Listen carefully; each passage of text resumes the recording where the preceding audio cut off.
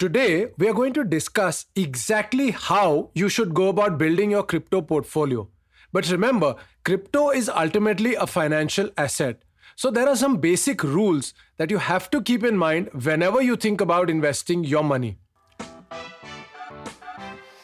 Welcome back to Cut the Crypt with me, Rohas, a weekly podcast where I deepen your understanding of the crypto world.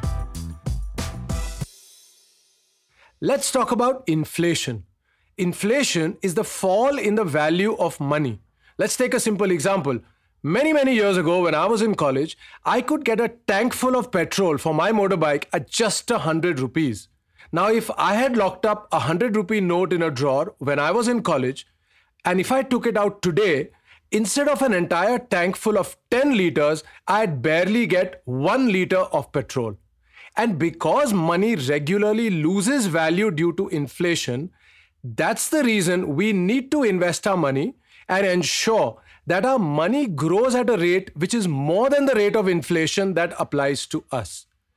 Another thing to remember is inflation is not the same for everyone. Depending upon what you spend on, your inflation rate could be more or less than the average. So people who consume more of packaged products like food, alcohol, tobacco will actually face a much higher level of inflation. So here's a small idea. Speak to your mom and grandmom, make a list of all the things that you consume in your house and actually ask them what these used to cost in the past and try to calculate the rate of inflation that applies to you and your family. Now let's talk about the rule of 70. Divide 70 by the current inflation rate to know how fast the value of your money will be reduced to half its present value. Let's take a simple example. If the inflation rate applicable to you is 7%, your money will half in 70 divided by 7, that's 10 years.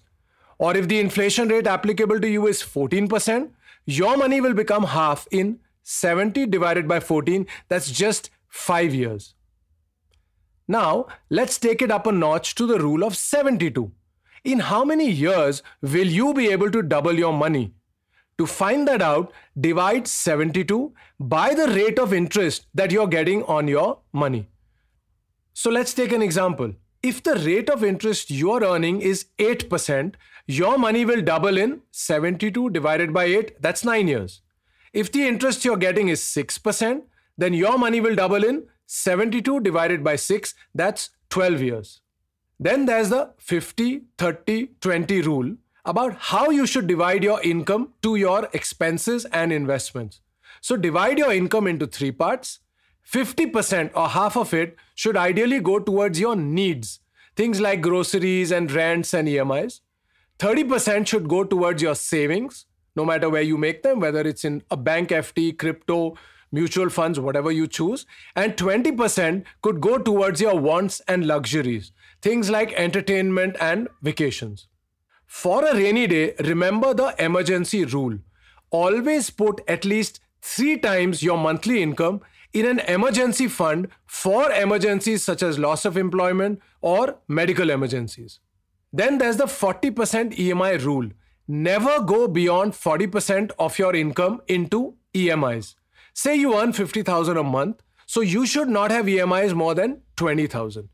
This rule is generally used by finance companies to provide loans, and you can use it to manage your own finances. Most of us don't like to think about our mortality, especially when we are young.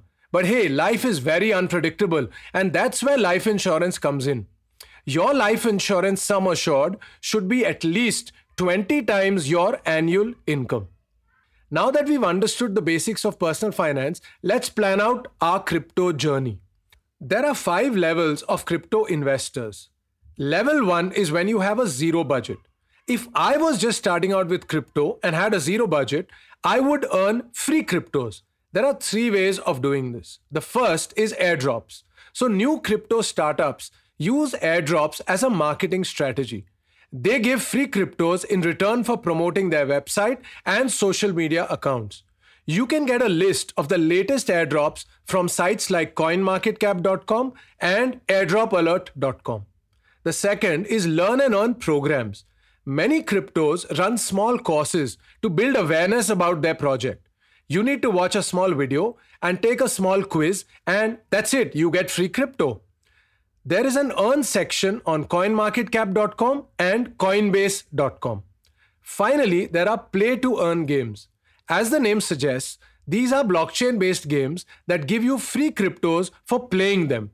Some of these games are Decentraland, Sandbox, Axie Infinity, and Gala. Then there's level 2, when you have $100 budget. If I was buying my first crypto, it would definitely be Bitcoin.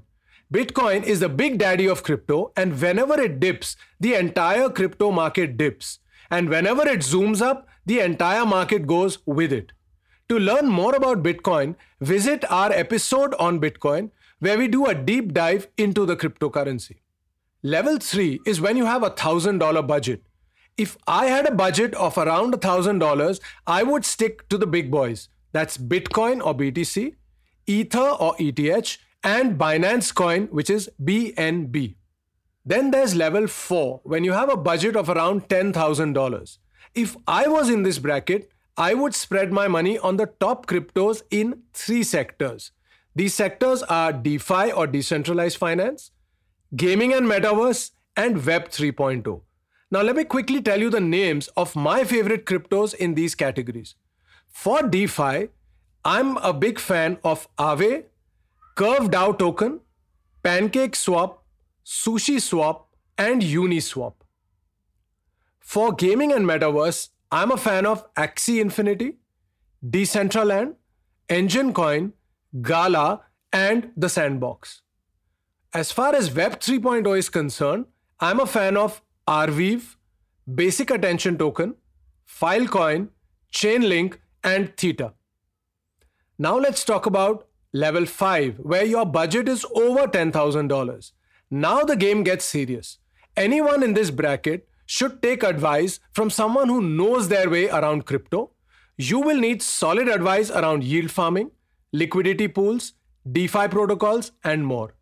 No matter which bracket you come in, make sure you have an in-depth knowledge of, firstly, non-custodial wallets, secondly, custodial wallets, thirdly, crypto metrics, fourthly, centralized exchanges, fifth, decentralized exchanges, sixth, the 11 types of crypto assets, 7, keeping your crypto safe, 8, crypto valuation techniques, 9, yield farming, that's staking and lending, and finally, the top cryptos, indexes, and resources. Again, do go through our podcast archive where I cover most of these topics across various episodes. Now, moving from one level to another depends on the funds you have, your risk tolerance level, and your risk appetite. That's all for today.